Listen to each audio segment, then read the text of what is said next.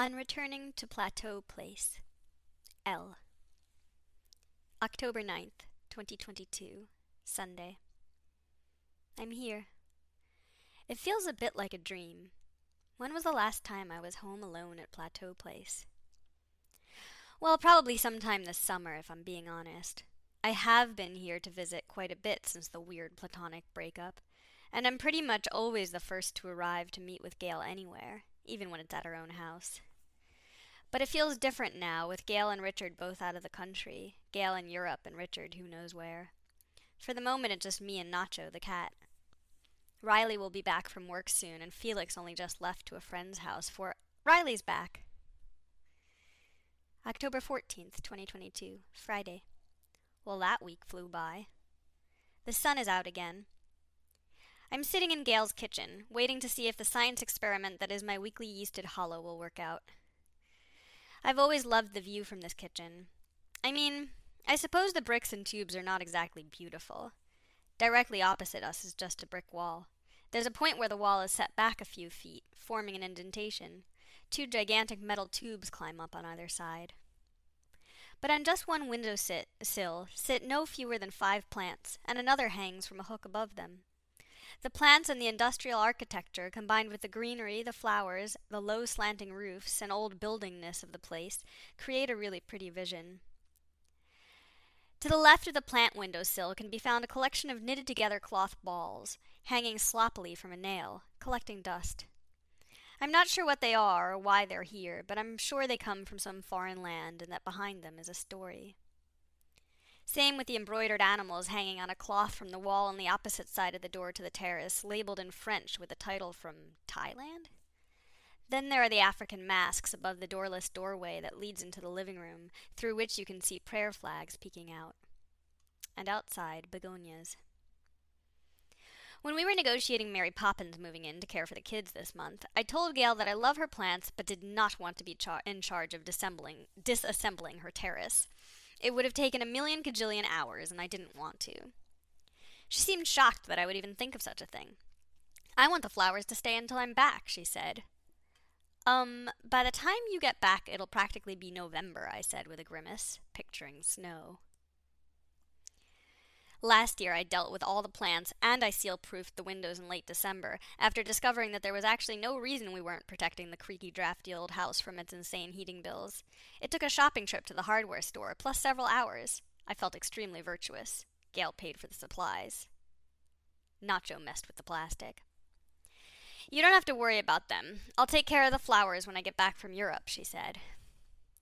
I guess she changed her mind, because when I got here, the flowers were already put away for the winter. Except for the begonias.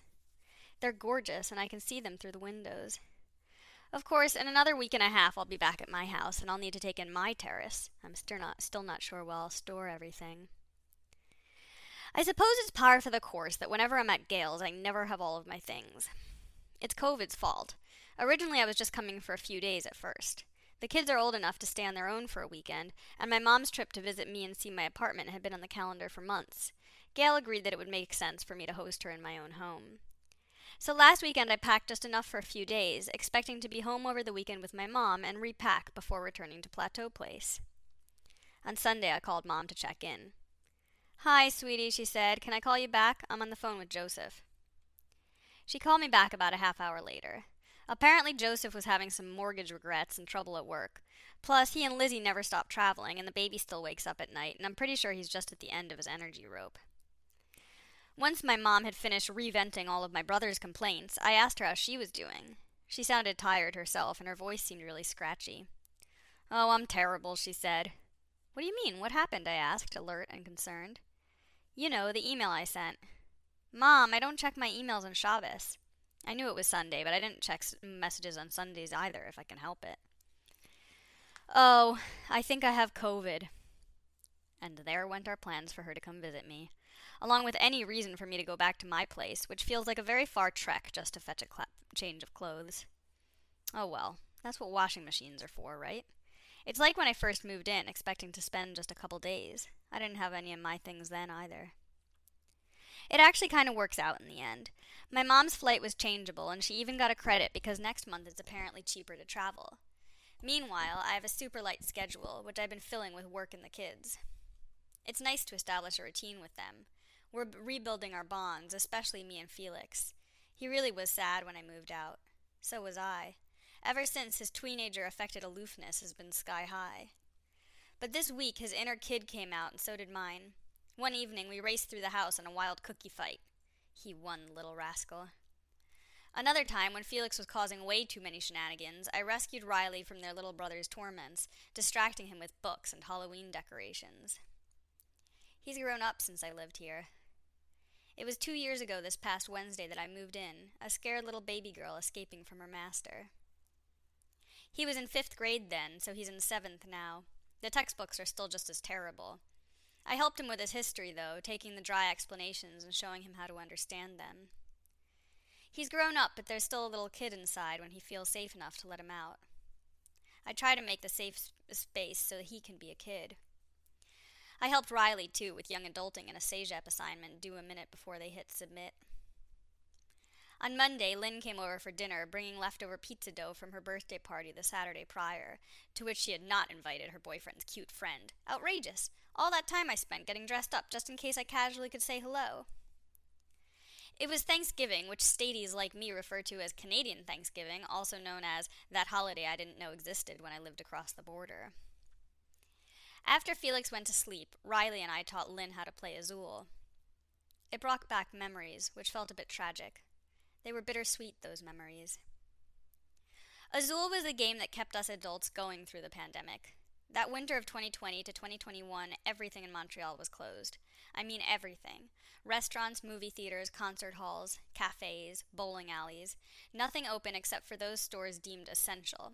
Sometimes they even made certain aisles off limits so that smaller and bigger stores could maintain some sort of economic competition. Our section of Quebec had been designated a red zone, and we weren't even allowed in each other's homes. Some people broke the rules, of course, but we didn't.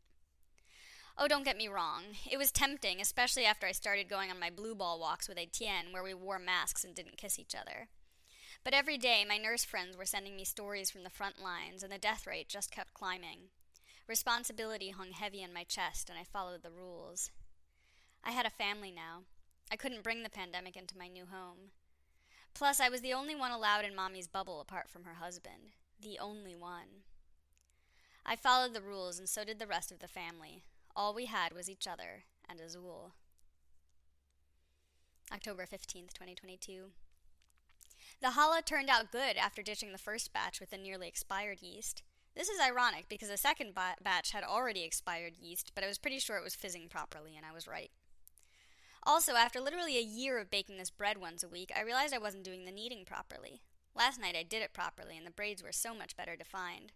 Of course, now when you make mistakes with the bread, it's unforgiving. I'm looking forward to making it prettier next week. I found rainbow trout in the freezer and decided to give it a try. Fish is pretty much never my first choice, but I remembered a garlicky butter thing that Richard used to do in aluminum foil and decided to give it a whirl. I used the recipe I'll put in the links, but I substituted the oil for butter. It was delish. I had the whole gang over for dinner. Originally it was supposed to be at my place with my mom as the guest of honor, but we postponed that to next month. The kids both had plans, so it just ended up being my friends and me in Gail's kitchen, wine on the table, bread in the oven, and garlicky salmon-esque yumminess with bok choy. It was a good meal. Marisol and Andres brought pecan pie as dessert. That was for real delish. Marisol and I have a big assignment coming up next week. For once, though, imposter syndrome is staying at bay. I think we can do this thing. We used to have cocktail nights, Gail, Richard, and me. They had this big book of cocktails, and we would try them out. We missed people so bad it hurt. Just meeting up with a friend in a cafe, going to a restaurant. Remember restaurants, we would say? It's hard to talk about this now because it's all become so fucking political. I know that just by writing the words I've written so far, I've placed myself on one side of a flat-out war. But this is my truth, and I'm a fairy princess who always speaks her truth. Everyone is allowed to have different truths, as long as we do our best to be kind and not hurt each other.